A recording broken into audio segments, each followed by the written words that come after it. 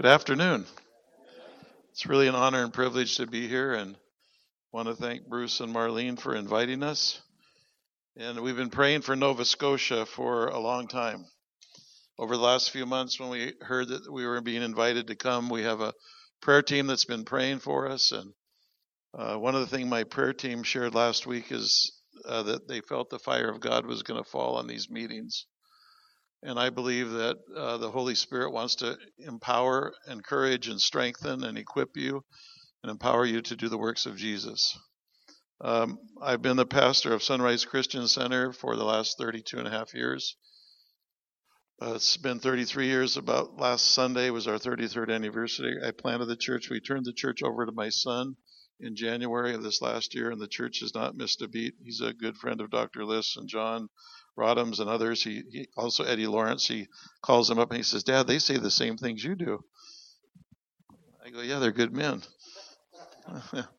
Sometimes people think their dads aren't as smart, so they ask somebody else. They said, "Dad, he said the same thing you did." And I said, "Yeah, we have the same Holy Spirit speaking to us." And it's amazing how God does that. But I've been involved over the last number of years in apostolic ministry and traveling. And I always tell people about myself and our church, we're not very impressive, but the one who lives in us is incredibly impressive.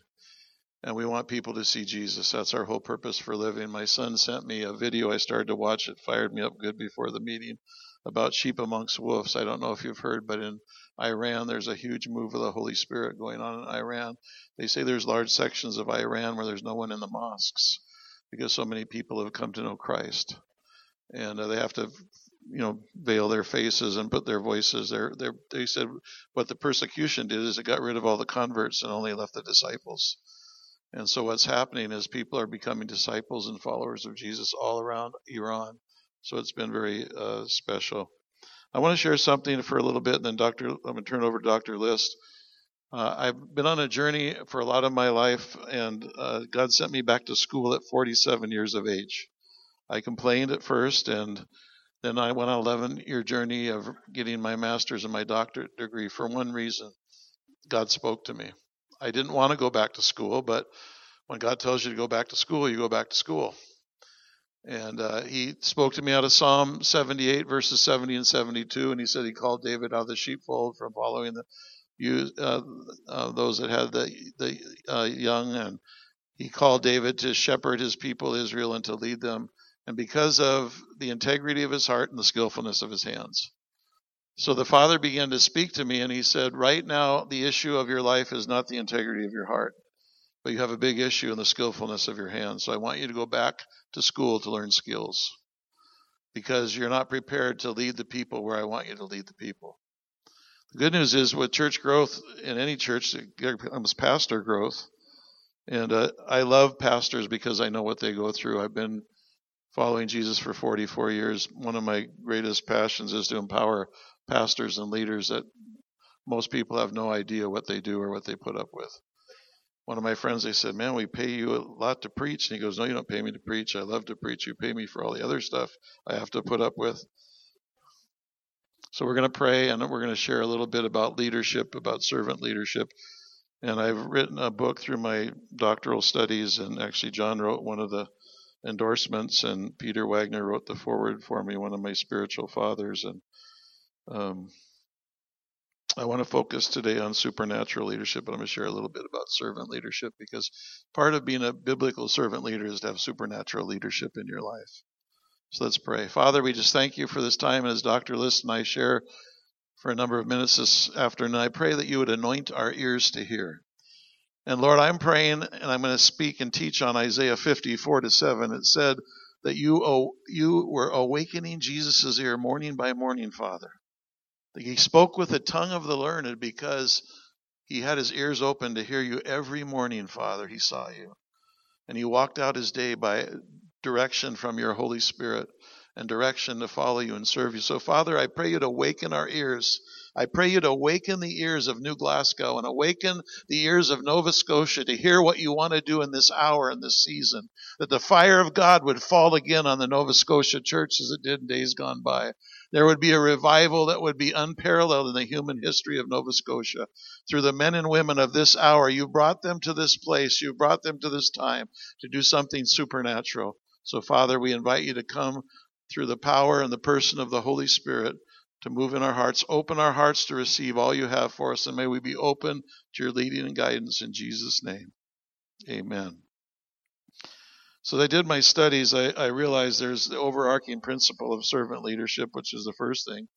And all biblical servant leaders are supernatural leaders, which is the second thing. The third thing is all servant leaders should have strategic leadership abilities. They should be able to strategize. They should be able to receive the strategies of heaven. The fourth thing is every good leader is a shepherd leader. They're caring for the people they're leading, or they're not going to be a supernatural leader, a servant leader. They're also, I find a lot of times we've not taught people situational leadership. What do you do when there's conflict? What do you do when there's problems? What do you do when some people want to move forward and some people don't? How do you navigate that as a leader? How do you lead people along? How do you plant seeds and help people come along to where God wants them to be? And then there's sacrificial leadership. To be a leader in the kingdom, you're going to sacrifice. I realized a long time ago that, you know what, he called us to give up all. And our life is no longer our own, it's his.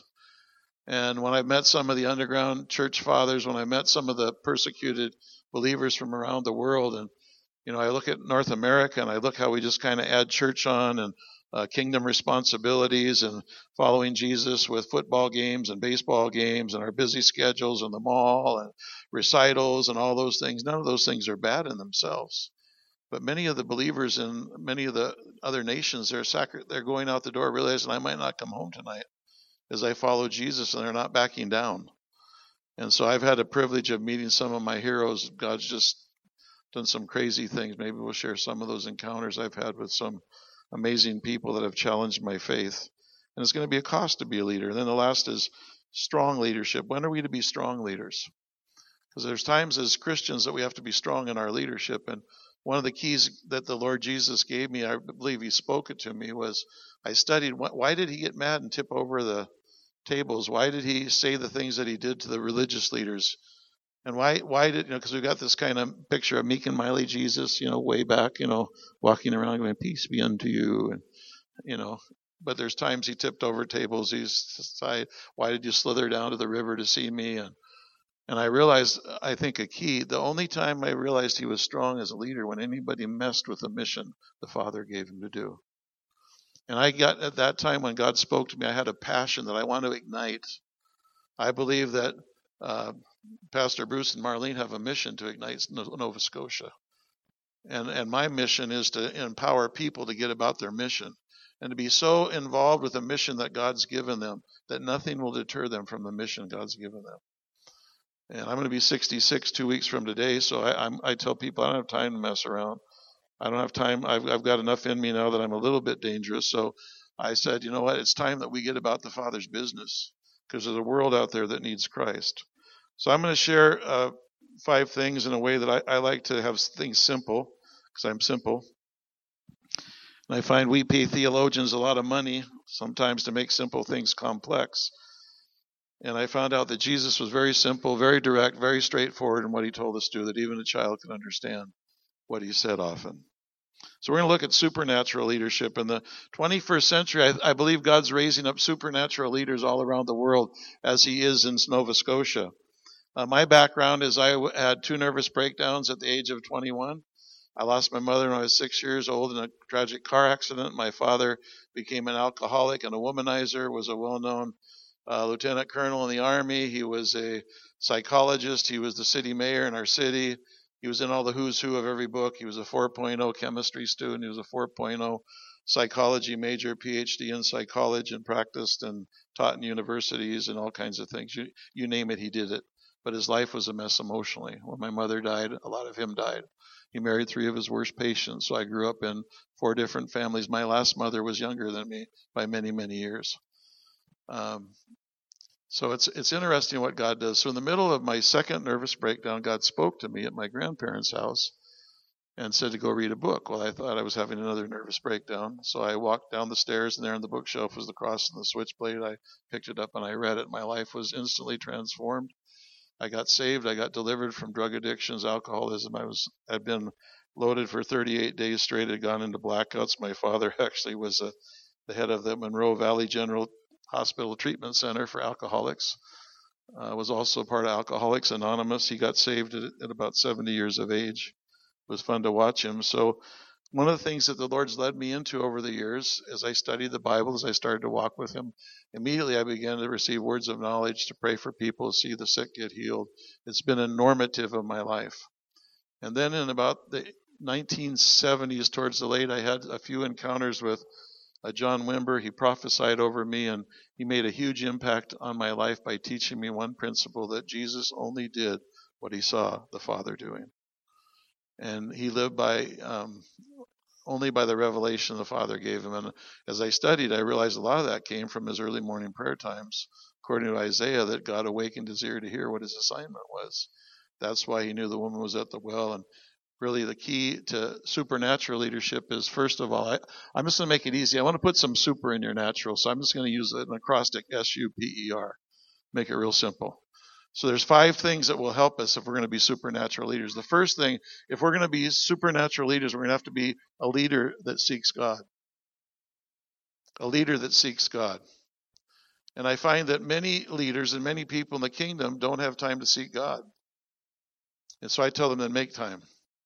Put it in your schedule. I've had a practice that for my Christian life that I spend at least an hour every morning alone with the Lord.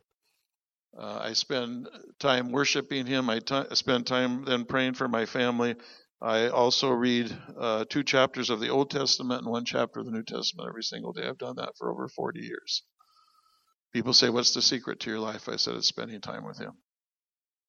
So if you're going to be a supernatural leader, and I am, we need to spend time in the Lord's presence, to be intimate with him. I love what Paul said. He said in 1 Corinthians 2, he said, when I came to you, I didn't want to come with the wisdom of men's words, but I wanted to come to you in the power and the demonstration of the Holy Spirit. In the last days, it said there'll be men and women that have a form of godliness, but they deny the power thereof. And I don't know about you, but I love to watch the power of God operate. I love to watch God's power move on people and save them and deliver them and show up and cure incurable diseases and put body parts in people. It's fun when God does supernatural. I just love it. And I don't make any apologies for it. And people, I've had people say, have you seen anybody, have you actually seen a miracle? I said, yeah, I've seen lots of miracles. They said, how many? I said, thousands. They go, who do you think you are? I said, I'm not very impressive, but I'll tell you, the one who lives in me, he's incredibly impressive. He does this stuff. And he just shows up and he ministers. And the gospel is full of power. The simple gospel of Christ is full of power. And we've got off on all these other things and, people talking about, they went and woo-woo this and woo-woo that. And I said, there's power in the simple gospel of Jesus to transform lives, to save people, heal people, deliver people, and fill people with the Holy Spirit. So if we're going to be ones that seek the Lord, it's important that we spend time with him. In Daniel 11:32, it says this: they that do know their God shall be strong and do exploits. So the more we spend time in his presence, the more we develop an intimacy with him. It's amazing what happens. It says of Jesus in Isaiah 50, verses 4-7, the Lord God has given me the tongue of the learned, that I should know how to speak a word in season to him who is weary. He awakens me morning by morning. He awakens my ear to hear as the learned. The Lord God has opened up my ear, and I was not rebellious, nor did I turn away. I gave my back to those who struck me, and my cheeks to those who plucked out the beard. I did not hide my face from shame and spitting, for the Lord God will help me. Therefore I will not be disgraced. Therefore I have set my face like a flint, and I know that I will not be ashamed. So it says that morning by morning the Lord Jesus spent time with the Father, and he spoke with the tongue of learning because he only spoke the things that the Father told him to speak. And see, the more we wait on the Lord, we hear his voice, the more we listen for him. And yes, I pray and I talk to him, but I like to spend a lot of time listening. And if we're going to be a supernatural leader, I don't want the people to hear the wisdom of men's words, because the wisdom of men's words sound really wise sometimes. I remember I used to say things like, who cares about the wisdom of men's words? They're not very powerful. And I was saying that once, and the Holy Spirit spoke to me and said, don't ever say that again. And I said, why not? Because he said, look at the scriptures. And he told me to go into 1 Corinthians 1 and 2, and I studied them. And it says that the words of men's wisdom can make the power of the cross of no effect. And see, that's one thing that's happened. We've got people's hearts, and we've captured their hearts in our generation, but we've lost their minds. And they've been swayed by all kinds of other intellectual ideas and things. But we need to get back to the power of the gospel. We need to get back to the power of God, and them seeing the demonstration. See, when people see the demonstration of the power of the Holy Spirit, it changes their life. And I'm excited about what's going to happen these next 3 nights here. I'm glad that we're starting out here in this venue, because God's going to speak to people's hearts. I remember one time when I was worshiping, I have a dear friend, Dr. Matthew Thomas from Itarsi, India. He's on a bunch of boards and on the Oral Roberts University board. A very godly man, an incredible man of faith. And I've been with him in India 11 times. And the time before last, or a number of times before, I was worshiping the Lord before the evening service. And if you have a word of knowledge in Dr. Thomas's church, it better happen, or you won't speak again. That's kind of the way Dr. Thomas is. So we were worshiping the Lord before the evening service and just being intimate with him. It says in Acts 13, as they ministered unto the Lord and worshiped him, the Holy Spirit began to speak. The teachers were there. The prophets were there. Saul and Barnabas was there. And after this encounter with God, Saul and Barnabas are released in their apostolic ministry. All of a sudden, from that moment on, he's no longer Saul, but he becomes the Apostle Paul through the impartation of one meeting with God as they were waiting on him to hear his voice. So we were worshiping the Lord, and his upstairs, there's a number of people in North India. Many of his students have been martyred for their faith. I've had the privilege of teaching some of them. It changes your life forever when you realize they went out and got killed for believing in Jesus.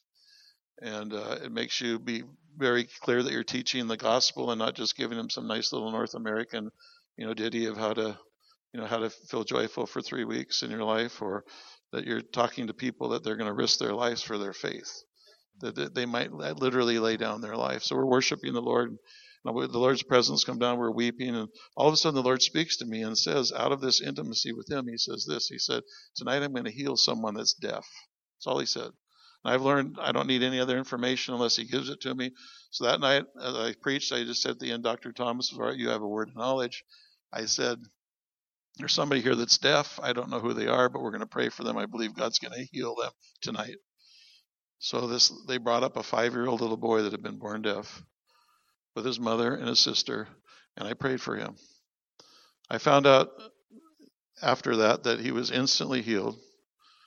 And so this was when he was 5 years old, he became a believer. He was a Hindu. His mother became a believer because of the encounter, and his sister. His dad's not saved yet. Now, fast forward 12 years later, it's this last year, he's 17 years old. I'm sitting in the front of the church to get ready to speak, and Dr. Thomas walks up to this young man and says, do you recognize him? And I looked and I said, I don't think so, but it sounds from your voice like I should. And he goes, this is the little boy that you prayed for when he was 5. He's been hearing for 12 years. He's now the sound man that runs all the sound for all our ministries in the college. Isn't it like God? A deaf boy. And the fun part was that night before he left the church. And you start to cry when, people say, oh, aren't you? I said, no, I give Jesus all the glory for anything he does. I'm not impressive, but he is incredibly impressive. And I'm just so blessed to know. This is what miracles do. It's not about theological things. It's about people's lives being transformed. And I love theology when we study God for who he is. And he's a father that delights to touch his children. He delights to heal. And the power of the cross, you know what? It's amazing what happens when we tell people who Jesus is and demonstrate. And I've seen a lot of those types of things over the years. So I'm excited about what's going to happen and what God's going to do. And I think that it's important that we pray for the spirit of wisdom and revelation like Paul did in Ephesians 1:15-23, for the hope of his calling, for the inheritance amongst the saints and the exceeding greatness of his power to us who believe. The church, once again, needs to be baptized with the power of the Holy Spirit.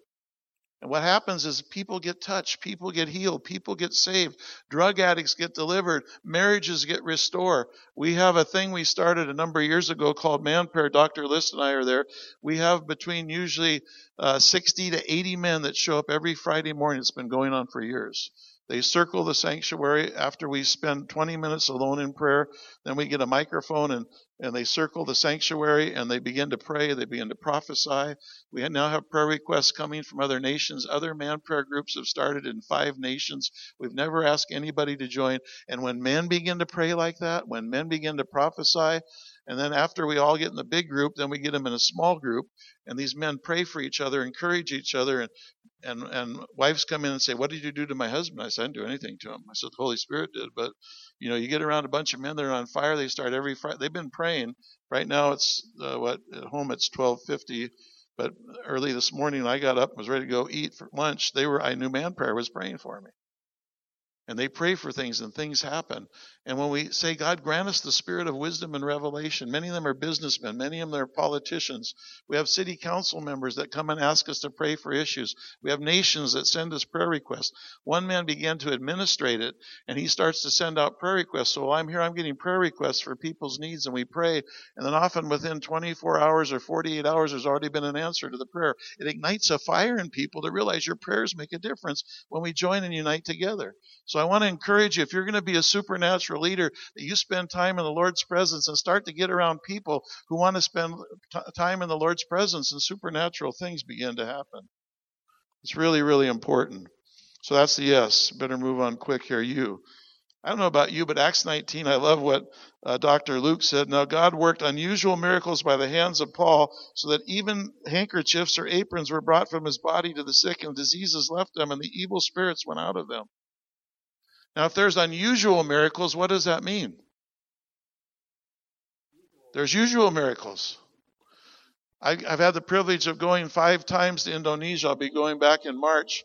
And you know what's amazing? When God moved and did the mighty thing that he did in Indonesia a number of years ago, they showed up and said, well, we heard these stories about all these wonderful miracles that were happening, and we came here to see all these unusual miracles. And they go, there's no unusual miracles here. They said, well, we heard people got raised from the dead. And they go, that happens all the time. And we heard that people get healed of sickness. Oh, no, that's not unusual. That happens here all the time. And at first, the person thought, oh, this guy wrote this book, about a rushing mighty wind. There wasn't any, he's just telling this story. And they said, oh, those are unusual. Those things happened all the time during that move of the Spirit.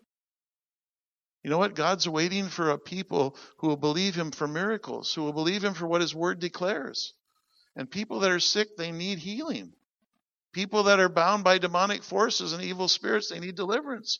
People that are not saved need to get saved. At lunch today, when Bruce took us out and John Rodham was there and the waitress was at the restaurant, he said, is there anything we could pray? And she said, yeah. She said, I'm kind of in a hurry. I'm in transition. And I could see her get a little teary-eyed. And she said, yeah, you can pray for me. And then, John shared how he does that, and he started to pray. And as I saw her, the tears in her eyes, the Lord spoke to me and said, there's disappointment in her heart. And so when she came back a little bit later to bring the food. And I said, excuse me, I don't know if you have a little time now, but it would be all right if I prayed for you. I said, what is the transition? I sense there's some disappointment in your heart. And she said, well, I moved here because of a guy and we broke up, and I don't know what to do now. And so I said, would it be all right if I prayed for you? And we're just eating lunch. And I said, could I have your hand? Just very gently reached out and grabbed her hand. She let me pray for her right there, and she started to tear up again. So you're starting the discipleship process when you just reach out and pray for someone like that. We make evangelism this big heart. Oh, we've got to evangelize the city. Everybody you come in contact with, you just begin to love them. You begin to reach out to them. You begin to pray for them. And God will give you words of knowledge. You'll lay hands on people and you'll know things about people. No wonder, why did you know something? And we're believing God for unusual miracles. My son on Easter decided, what we're going to do? We're going to take Acts 19 and we're going to make handkerchiefs, ain't no grave. We're going to make ain't no grave handkerchiefs. And he welcomed people to Easter Sunday. And we had a big thing where we gave out handkerchiefs, said, if some of you can't be here, put this on them. He said, we're not making this like a ritual or some weird thing. You're not paying money for the handkerchiefs. And it came from the song, Ain't No Grave. It was written by a man from Kentucky. He was a young man. He was ready to die. And when he was supposed to be dead, his parents came home thinking he was dead. When they came home, he was playing his guitar singing, Ain't no grave, gonna hold this body. And he got touched by God. Went all over the Ozarks declaring that Jesus raised him up from his deathbed. And that song has been popularized again now by Bethel Music. And actually one of the well-known country singers' granddaughter brought it back up. And so And we've had wild stories for the last 2 months of people that got these handkerchiefs. And one of the men who led the fastest growing company in our county said, I'm going back to see my dad. He's really sick. He's one of those gruff old Pittsburgh guys that smokes cigarettes and is Catholic and says, doesn't always use God's name the right way. And he said, I'm going to go back and see him. He said, John, do you think I could get one of those handkerchiefs before? So he goes back and said, Dad, this is what's happening. I know you don't kind of understand. I've become Pentecostal. I'm spirit-filled. You might think this is crazy, but they prayed over this cloth, my pastors, and we know you're sick and you need to be healed. And make a long story short, he puts it on his dad, and his dad says, he starts weeping. He says, I feel something going through my body. He goes, the pain is going away. What's the matter? And here's all of his family in here with him, extended relatives, and they're thinking he's going to die. He's not dead. And he starts saying, blank God. He goes, oh, this is God. He goes, God is doing this. And then he's sitting there and he looks at and tells them, and then he says, do any of you have a need? And his one niece is one of those mixed martial arts people you see on television that beat people up with, and she goes, well, I've been doing mixed martial arts and I got a bad shoulder and an elbow. And so, well, let's put the cloth on. Like, he goes and lays the cloth on her and she goes, what is that? She goes, my arm's hot and my shoulder's hot. And she goes, oh, I feel so good. What is this? And he goes, you're being healed. She goes, I haven't been able to do this for a long time. I think I've been healed. And then he looks at the other. He said, do you need something? She goes, well, I don't need a physical healing. She said, but that's my mom right there, and we don't talk to each other, and we hate each other. And he said, well, can I put this cloth on? She goes, yeah, try it if it'll work. But they started crying and weeping, and they both fell in each other's arms. They hadn't talked to each other for years, and they said they forgave each other, and they got back reconciled, all by one little encounter. See, that's what happened in the book of Acts with people that were just willing to reach out and touch people and love people. And, and we have so many, hoops people want to jump through and do this stuff. And I look at them and say, you can just pray in the name of Jesus and love people and pray for people and encourage people, and things start to happen and God starts to move. So believe God for unusual miracles. The book of Acts is full of all the unusual miracles of God. And I love to see unusual miracles. I'll share with you some of the things that have happened. One of my favorites was a gal. I was going to the Philippines to minister, and before I left, she was diagnosed that her kidney and bladder had literally disintegrated inside. They gave her drugs, said, we're sending you home to die. She was in a fight with her mother and stepfather that could kind of be religious, so I let Pastor Dan pray. So I just prayed for a quick little prayer before I went to the Philippines. I watched her 13-year-old son at the time sitting on the bed, realizing he wouldn't have a mother. His dad had already forsaken the family. And I just got compassion. I thought, Lord, this boy is not going to have a dad or a mother. And he's 13 years old. And something welled up in me. I started to cry and just prayed with her a simple prayer in the name of Jesus. And make a long story short, when I get back from the Philippines, there's a phone call message. Pastor Dan, I got to meet with you. I've got to meet with you. And I said, okay. So she came and she said, Pastor Dan, the head specialist at University of Washington Medical Center, she said I had lupus, I had no kidney, I had no bladder, it rotted inside me. I had 27 autoimmune diseases. And from the time you laid hands on me, she had bloated up about twice her size. She was a Hispanic woman. And she said, I've been totally healed of all these things. And what really astounded the doctor is I have a new kidney and a new bladder in my body. She's still alive today, about probably 15 or 20 years later. I'm not real good on timelines. Things just seem to go faster and faster the older you get, especially when God's doing things. She's still an incredible woman of God, serving God. And the head specialist at the University of Washington Medical Center, he set his hand down on the examining table and began to weep and said, in 43 years of being a doctor, I've never seen anything like this. I don't know about you, but that's what I live for. He said, there is a God in heaven. There's a God in heaven. And that's what happened when Jesus did miracles. All of a sudden, they were amazed at who Jesus was. I tell people, don't be amazed at us because we're not very amazing. But Jesus is incredibly amazing. And it says, these signs shall follow them believe. In Mark 16, they shall lay hands on the sick, and they shall recover, and they shall cast out devils, and they shall speak with new tongues. And I love to see people baptized in the Holy Spirit, because when they get baptized in the Holy Spirit, they get on fire for God. So I want to encourage you, if you need to be filled with the Holy Spirit, we're here to pray for you to receive.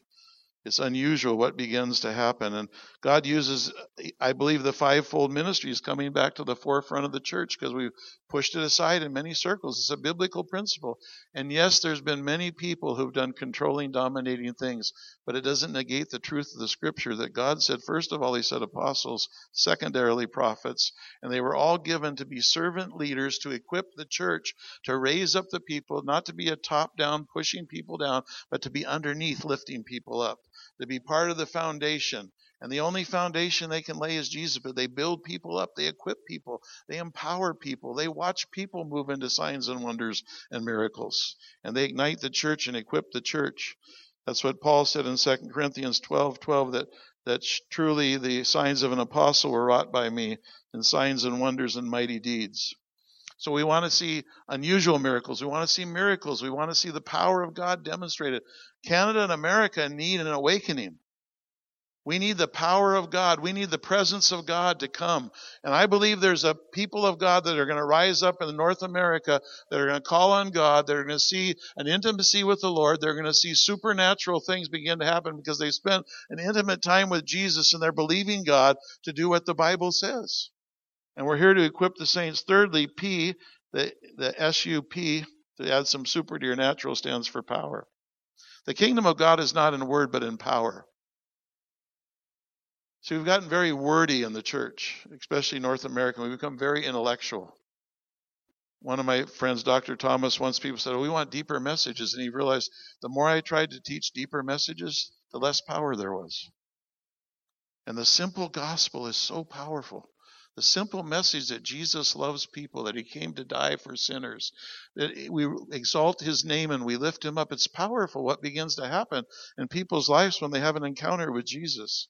And P stands for power. It's the power of God. He's able to do exceedingly abundantly above all you can even ask or think, according to the power that works in us.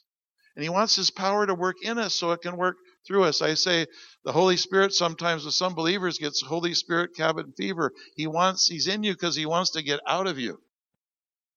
He's in you because he wants to get out of you for you to touch waitresses and touch your neighbors and touch your family and touch your friends. My mother-in-law was a Catholic all of her life. She went to Mass at least once, sometimes twice a day, every day of her life. My wife and I led her to Christ at 95 years of age. She remarried after being a widow for 20 years. She married a man. We were kind of wondering, why did she get married after being a widow for 20 years? At 88, she got married. She lied to him and said she was 85. I found out because at dinner one night he was 3 years younger than her. He goes, or 5 years younger than her. He said, Reverend Hammer, I'd like to ask if I could marry your mother-in-law. And I said, well, her daughters are all here and I'm just her son-in-law. You better ask them. And they go, Mom, you've been a widow like 20 some years and you're in good health. And he's not in very good health. And he was sitting there, goes, okay, I won't marry her. And they were like, what are we going to do? And I said, well, if she wants to get married, she's like, she's old enough to get married. I said, well, she's 88. He goes, 88? You told me you were 85. Make a long story short, God started to move on him.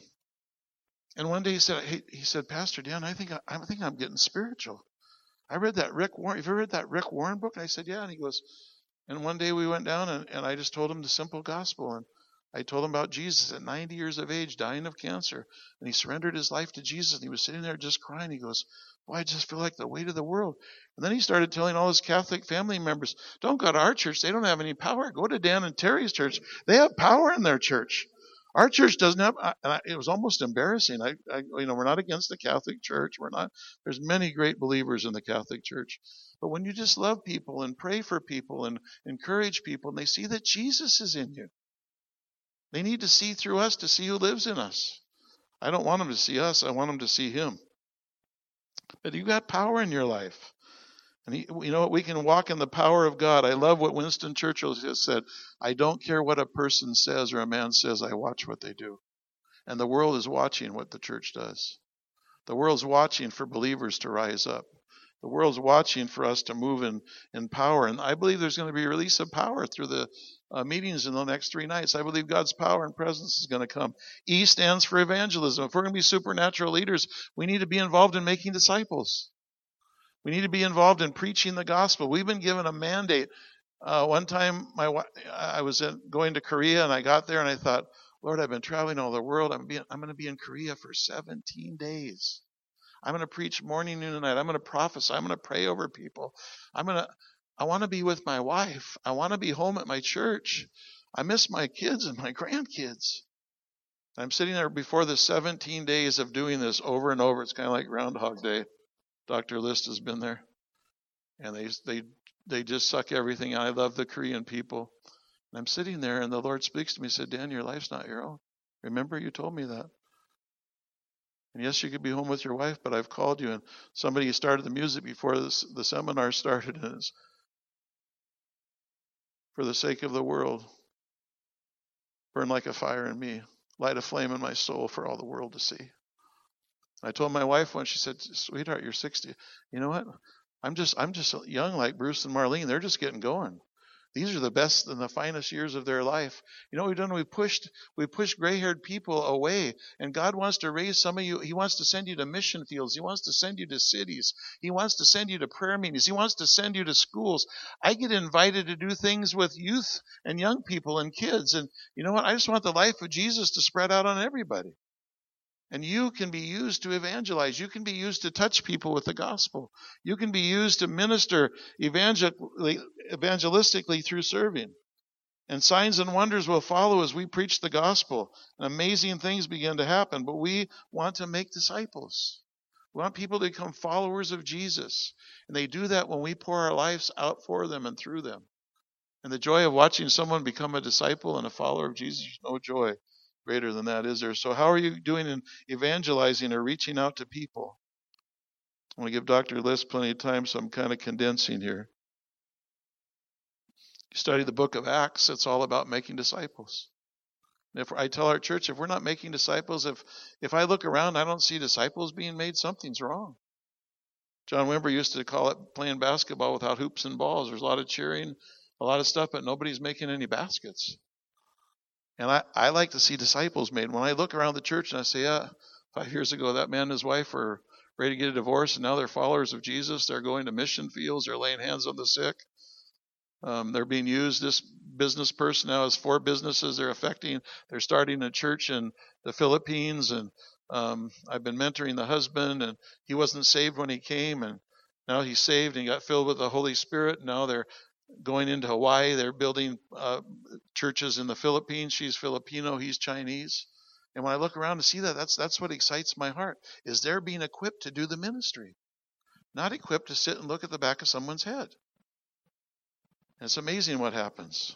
And the last thing, R, if we're going to be supernatural leaders, I'll turn it over to Dr. List, stands for releasing the saints. If we're going to be supernatural leaders, our job is to equip the saints. I've had some unusual encounters, and about 8 years ago, a bishop from the Philippines, Bishop Frank Santos from Tarlac First Baptist Church, probably the most spirit-filled Baptist I've ever met in my life. He showed up in my office unannounced, came in my office, fell on his knees, and started to cry, and said, Pastor, I'm one of the G12 leaders over the nation. We know how to disciple people.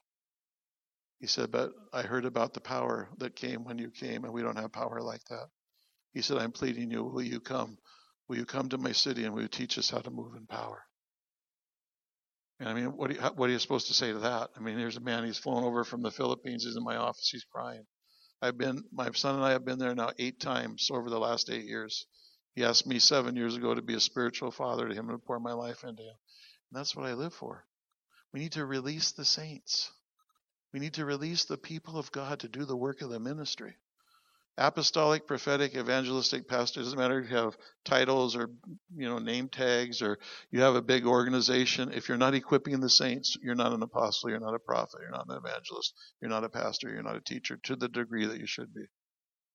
What you should really be doing is equipping the saints. How do we do that? It's really interesting how it happens. I found these 3 things. We recognize how someone's gifted and how someone's called.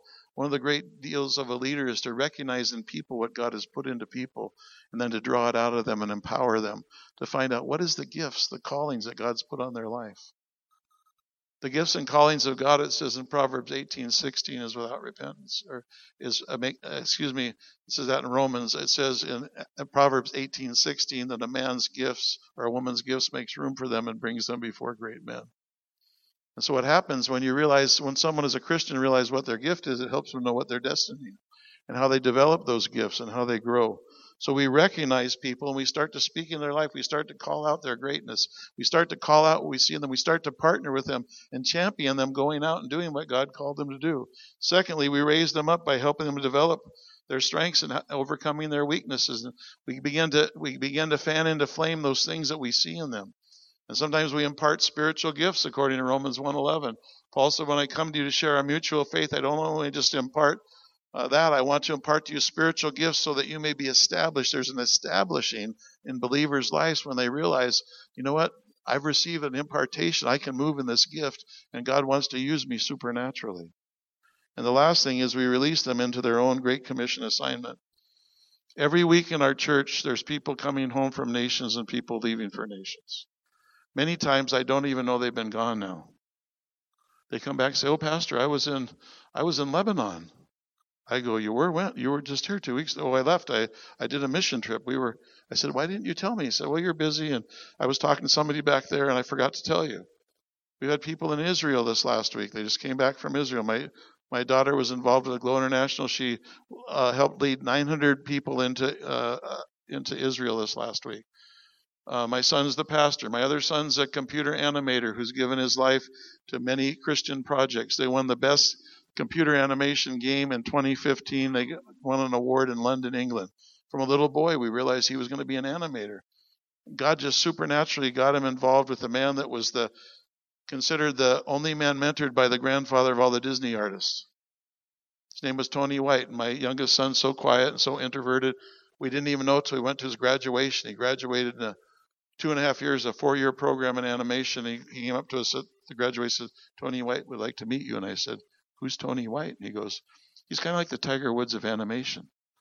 And I go, "But who is he?" He goes, "Oh, he's been mentoring me for the last 2.5 years." We're like, "Why didn't you say anything?" He goes, "I didn't think about it."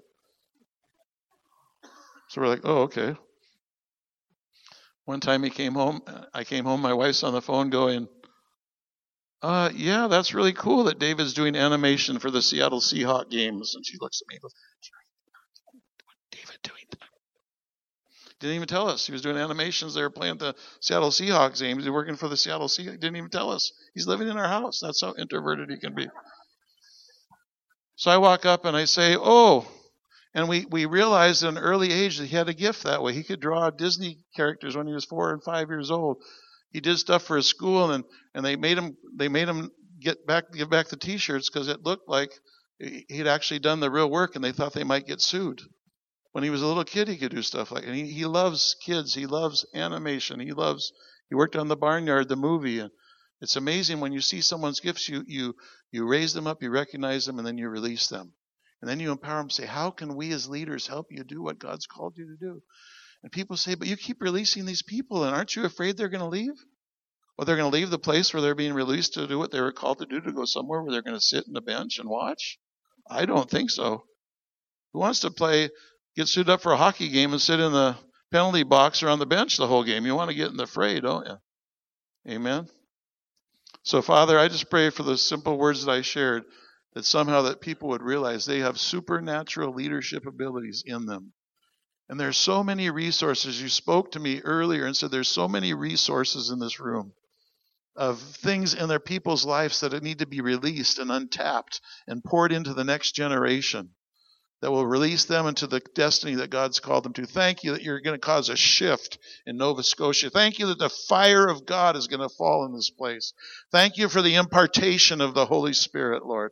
And I pray that supernatural leaders will be raised up even from this meeting that would change the course of Nova Scotia, that would change the course of nations, that would change the course of cities and destinies, and that you would cause the church in North America to rise up and once again be on fire like it has been in the past, in Jesus' name. Amen. Amen. Dr. List, my dear friend and one of my spiritual fathers that I greatly love and admire. Well, I want you to stand, please. I was taught in seminary by a professor that said the mind can only retain what your bottom can endure. And so I know how that is sometimes. And so I just greet the person beside you and shake their hand. And that's I know the Nova Scotian people have a way of greeting. So it's good to see you. All of you here. Thank you, Pastor Dan, for a wonderful word that you gave us. And it's so wonderful to be in Nova Scotia again. I feel like I'm home. And you may be seated.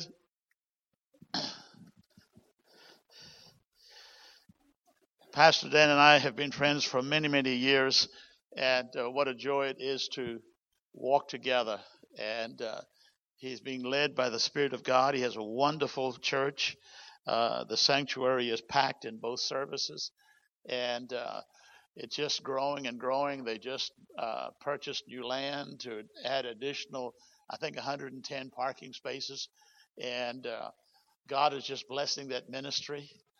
And that's when we're home, is where we attend. And our grandchildren attend there, and our kids, our daughter and her husband, and they thoroughly enjoy it. And it's wonderful. Pastor Dan and I have traveled to a number of countries together. We just got off a trip to the South Pacific, the Cook Islands in New Zealand, and he's been to Colombia. We've been to Colombia together, and different places. And the Lord is just circling us around the globe. It's wonderful to be in Nova Scotia and to feel the presence of the Lord. There are people praying across from coast to coast in the United States, praying for Nova Scotia. I don't know what it is, but there's something unique you have about you that God's concerned about, and God's wanting to bless you. And so he's putting it on the hearts of people all over the world, all over the nations, to pray for you. And thank you for hearing the voice of the Lord. And I'm actually my bloodline. I'm a Kiwi by birth, New Zealand. And I remember I was in Fiji speaking to the nation in the big stadium, and had dinner with the president. And that night, and he asked me a question. He said, Douglas, he said, now the New Zealand rugby team 7 is playing the Fijian 7. And he said, now who are you going to cheer for? And I said, Mr. President, I said, since I'm your guest, I will cheer for Fiji.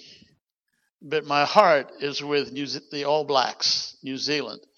And he looked at me and said, you're a very wise man. And so I've learned to be careful in those nations. But it's so wonderful to see what God is doing around the world. The body of the Lord Jesus Christ is exploding worldwide.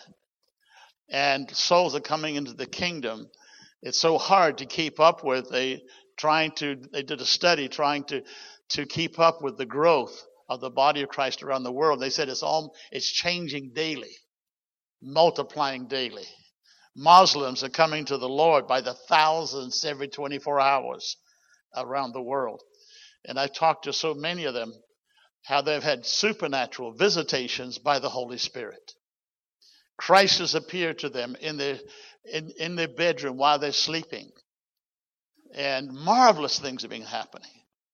So I know that God's hand is upon Nova Scotia. Is going to be very vital in this end time outpouring of the Holy Spirit around the world. And I want you to be encouraged, because everything does not have to be perfect and in order for God to move. I don't know why we get this in our head that we've got to make everything just 100% perfect, and then God's going to step on the scene.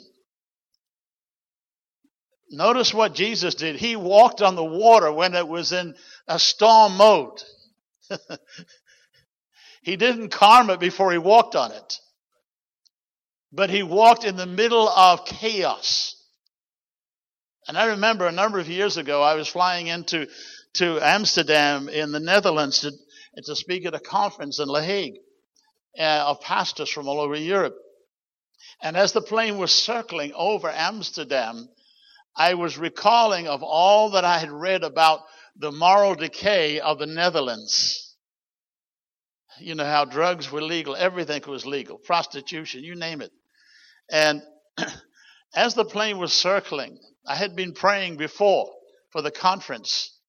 And the Lord spoke to me and he said, I'm going to pour out my Spirit upon the Netherlands. It will be the beginning of a great move of God across Europe in the coming days.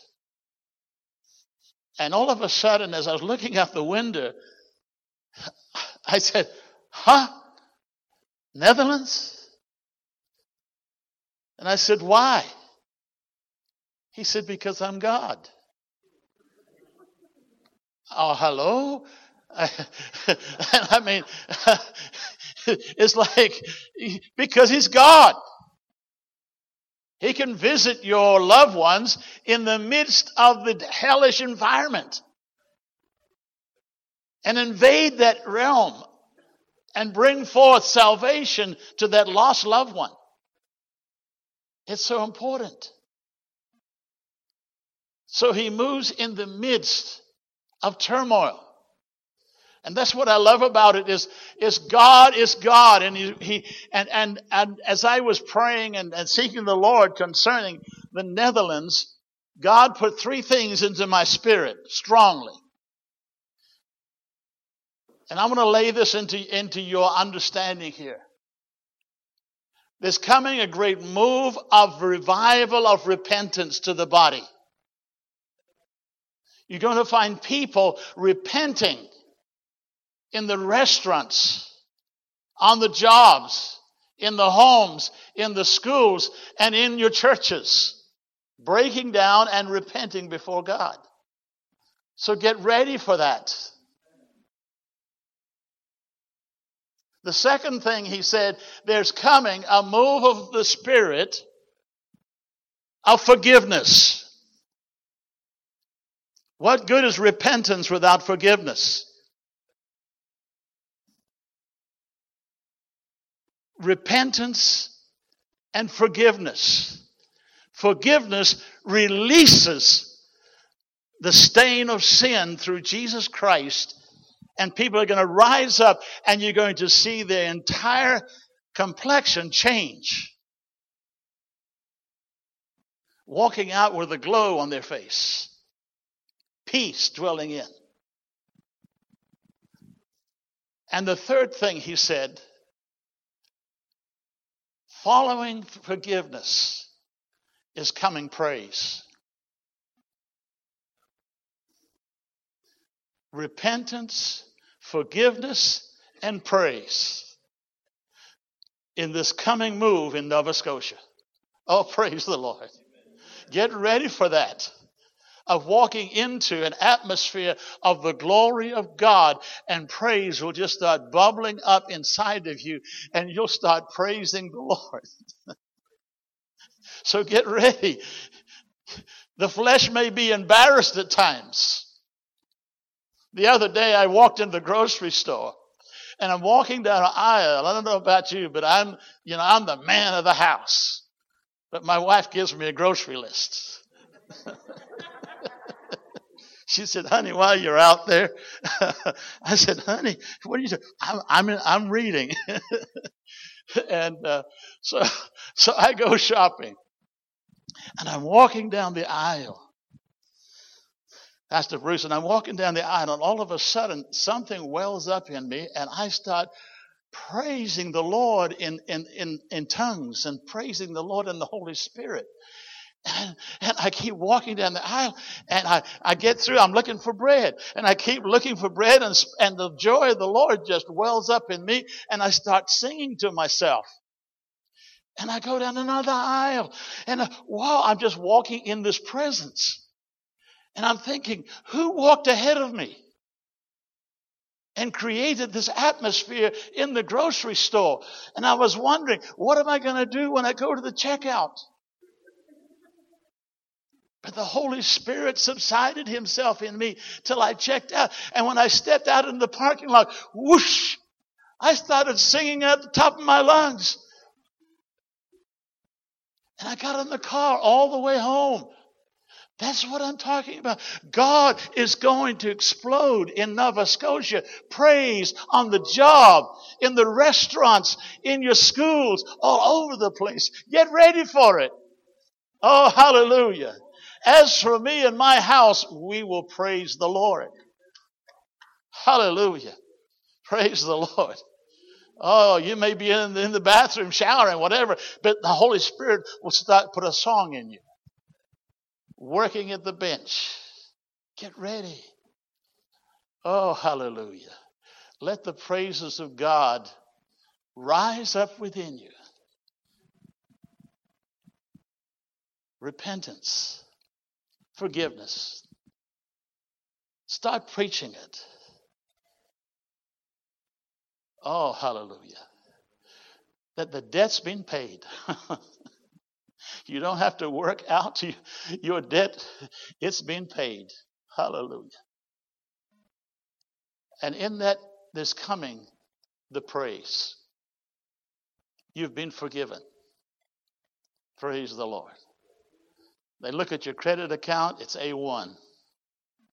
You can draw on the bank of heaven to the max. There's no restriction. Get ready, Nova Scotia. Hallelujah. And it can start anywhere. I've been in a move of God a number of years ago in Louisiana to that church that broke out in the church, and they asked me to come. They said, Brother Stephen, would you come and we want you just to stay, visit here, and see what God is doing, and let us know, are we okay? It broke out in the church through the youth. They wanted to pray on a Wednesday night where they had no service. 14 teenagers gathered together, cried out to God. The Holy Spirit broke out in that church, and the church was exploding with people coming in. Jehovah's Witness, Mormons coming in, drawn by the power of the Holy Spirit. And while I was there, the poor pastor, he was the pathetic thing.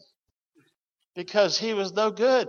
The power of the Holy Spirit would arrest him in church, and he would just sit there motionless for hours with a smile on his face. And he couldn't walk. So the elders would come and pick him up, take him home 1 o'clock in the morning, sit him on the couch. People were getting healed and saved all through that ministry. And while I was there, the principal called the church from the high school and says, please, can you come out and check and tell us what's going on? Our young people are in the hallways laying down, crying and praising Jesus and singing songs. And we don't know what's going on. What is this? And so Pastor Tommy, we went to the high school and we said, this is that which was spoken of by the prophet Joel. In the last days, I will pour out my spirit upon all flesh. The students started repenting one to another. This is what God is bringing into Nova Scotia. Hallelujah. But you're saying, but Brother Steve, I'm not the perfect leader or the perfect pastor. Who is? God's not looking for perfection. He's looking for the willingness. So get ready to be willing to be used of God. And you will say, but how can God use me? I want you to know, when He called you, He chose well. It's part of all of your inconsistencies.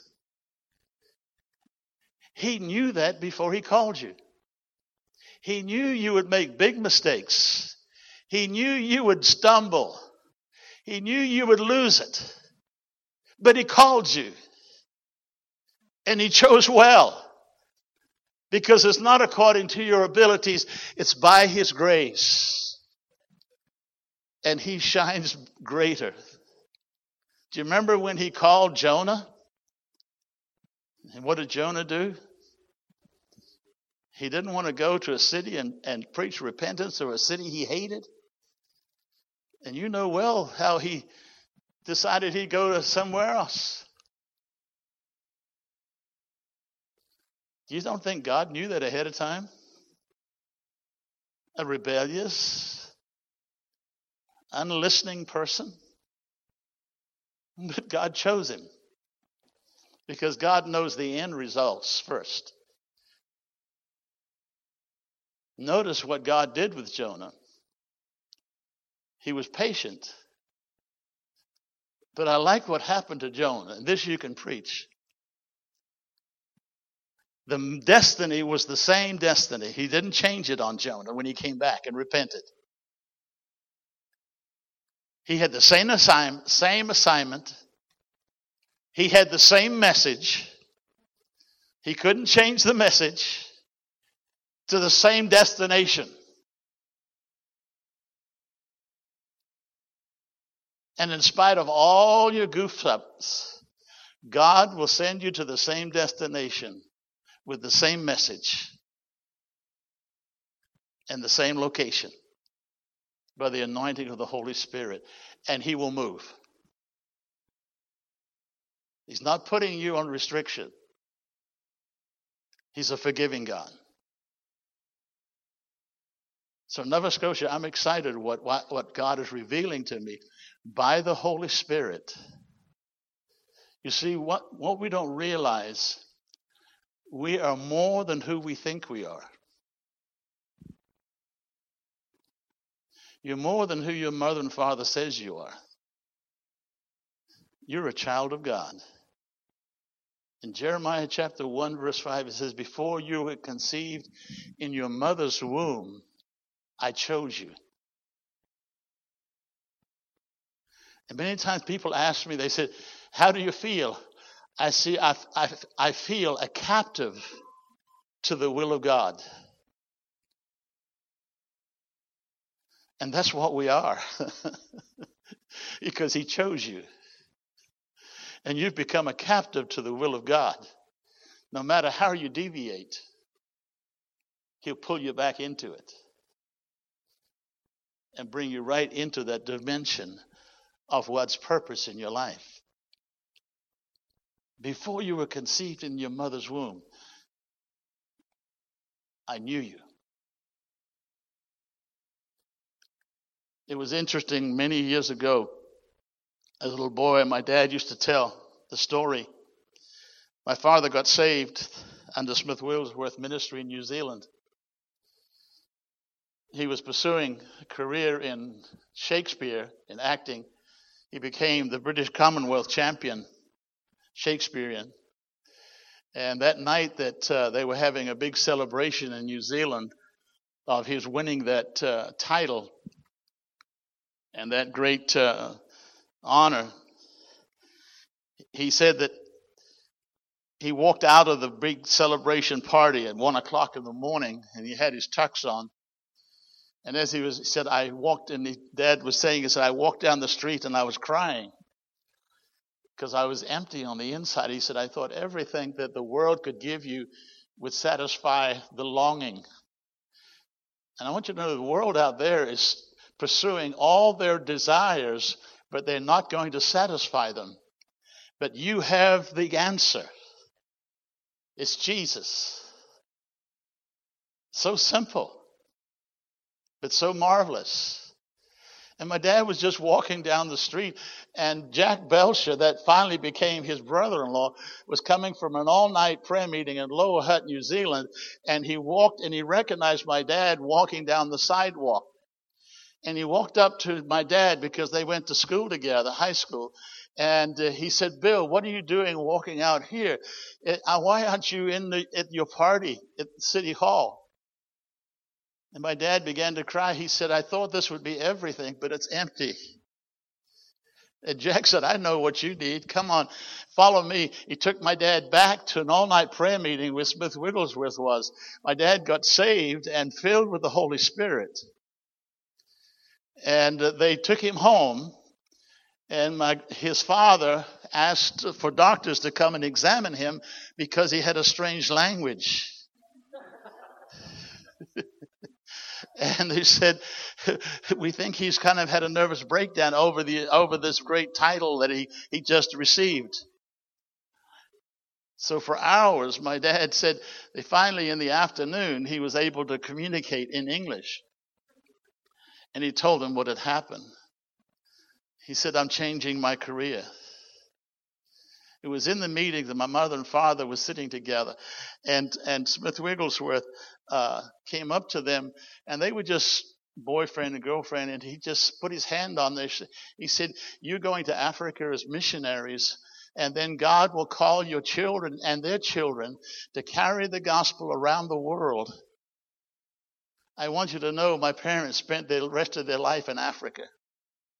That's where I grew up.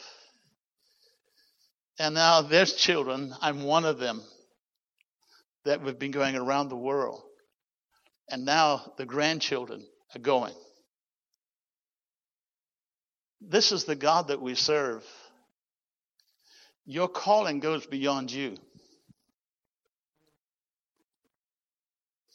So watch who you touch and who you speak into, because it's got life. And the Holy Spirit will ignite it. Oh, for the glory of the kingdom of God around Nova Scotia and around throughout Canada and around the world. Because living inside of you is the birthing Spirit of God of a great move of the Holy Spirit. Start dropping those seeds of the Spirit of God. Because you're more than who you think you are. You're a child of God. And you take no second place to the powers of darkness. You walk in, not in pride, not in arrogance, but you walk in confidence, knowing that the King of Kings resides in you in spirit and in truth. Praise the Lord. I know my time is about gone, but I will share some more later on. There are times that you don't have to say a word because you carry the Shekinah glory inside of you.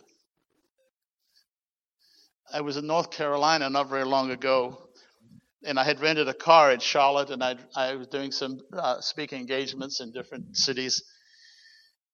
And I drove back to Charlotte and turned it in at the car rental place. And the bus came to pick me up and take me to the airport. And when it did, it pulled up. And I was the last one on the bus. It was packed. And as we got to the airport,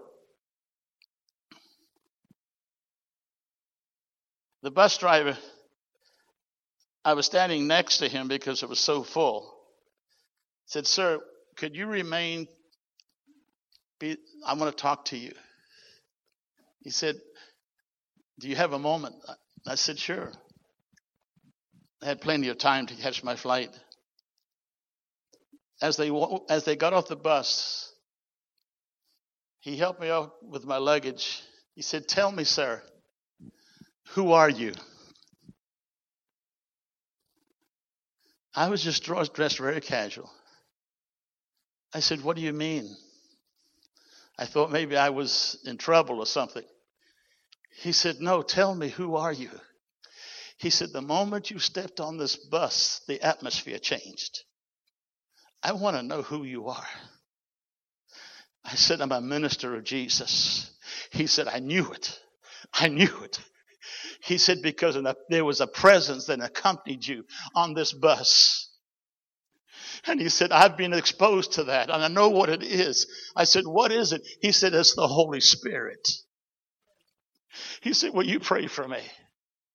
And there he bowed his head and began to pray. And the Lord spoke these words to me. He said, "You cannot be hid. So rise up in the understanding that the King of Kings abides within you and the glory of the Lord dwells within you. Your name is written in the Lamb's book of life, and all heaven knows who you are. So walk in that authority that God has, for the glory of the Lord is shone around you. So rejoice in that. So lift yourself up out of that dungeon, because God chose well when He chose you. Glory to God. Stand with me, will you? Oh, praise the Lord. Praise the Lord. I'm seeing in the Holy Spirit garments falling off of you that the enemy has put on you. He's put on you doubt. He's put on you, as it were, garments of depression, of unworthiness. All of these things. And today God said, I want to re-equip you. I want to re-garment you with the praise of glory, because that is not your destiny. Father, in the name of Jesus, we lift your servants before your throne of grace. We thank you for the healing balm of Gilead applying to their wounds and their pains of walking this journey of life in their calling. Father, we thank you that you are the restorer of joy. Baptize them in the Holy Spirit of joy and gladness. For Lord, they have worked faithfully. They've done well. And now, Lord, we thank you for the garment of praise that you're putting on Nova Scotia. Oh, glory. Hallelujah. I want you to lift your hands towards heaven and just start praising the Lord. Just start praising Him. Praising Him. Oh, hallelujah. Father, we thank you for your presence. We thank you for your faithfulness. Oh, hallelujah. Blessed be the name of the Lord.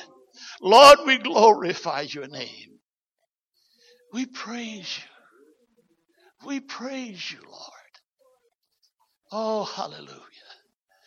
We praise you, Lord. Just shake off that old garment that the enemies try to put on you. Shake off that past. Just shake it off of you. Get rid of it. It's not what you were born for. It's not whom God says you are. Oh, praise the Lord. Glory to God. The scripture says, put on the garment of praise. A number of years ago, I was with a friend of mine, Emmanuel Iliad. He's a rabbi of Tiberias. And I was sitting in his home, and we were talking till midnight. And I said, Rabbi, please tell me, what is this garment of praise? His eyes lit up, and a smile come on his face. He said, every Jewish home, the women would have a garment that was their choice garment. And it was always hanging by the door. And when the trumpet would go out in the city, a certain blast, it meant that there was royalty coming. And there was a conquering king or a general or a prince or queen. And they would run and grab this garment and they would throw it over their shoulders and run to the main thoroughfare.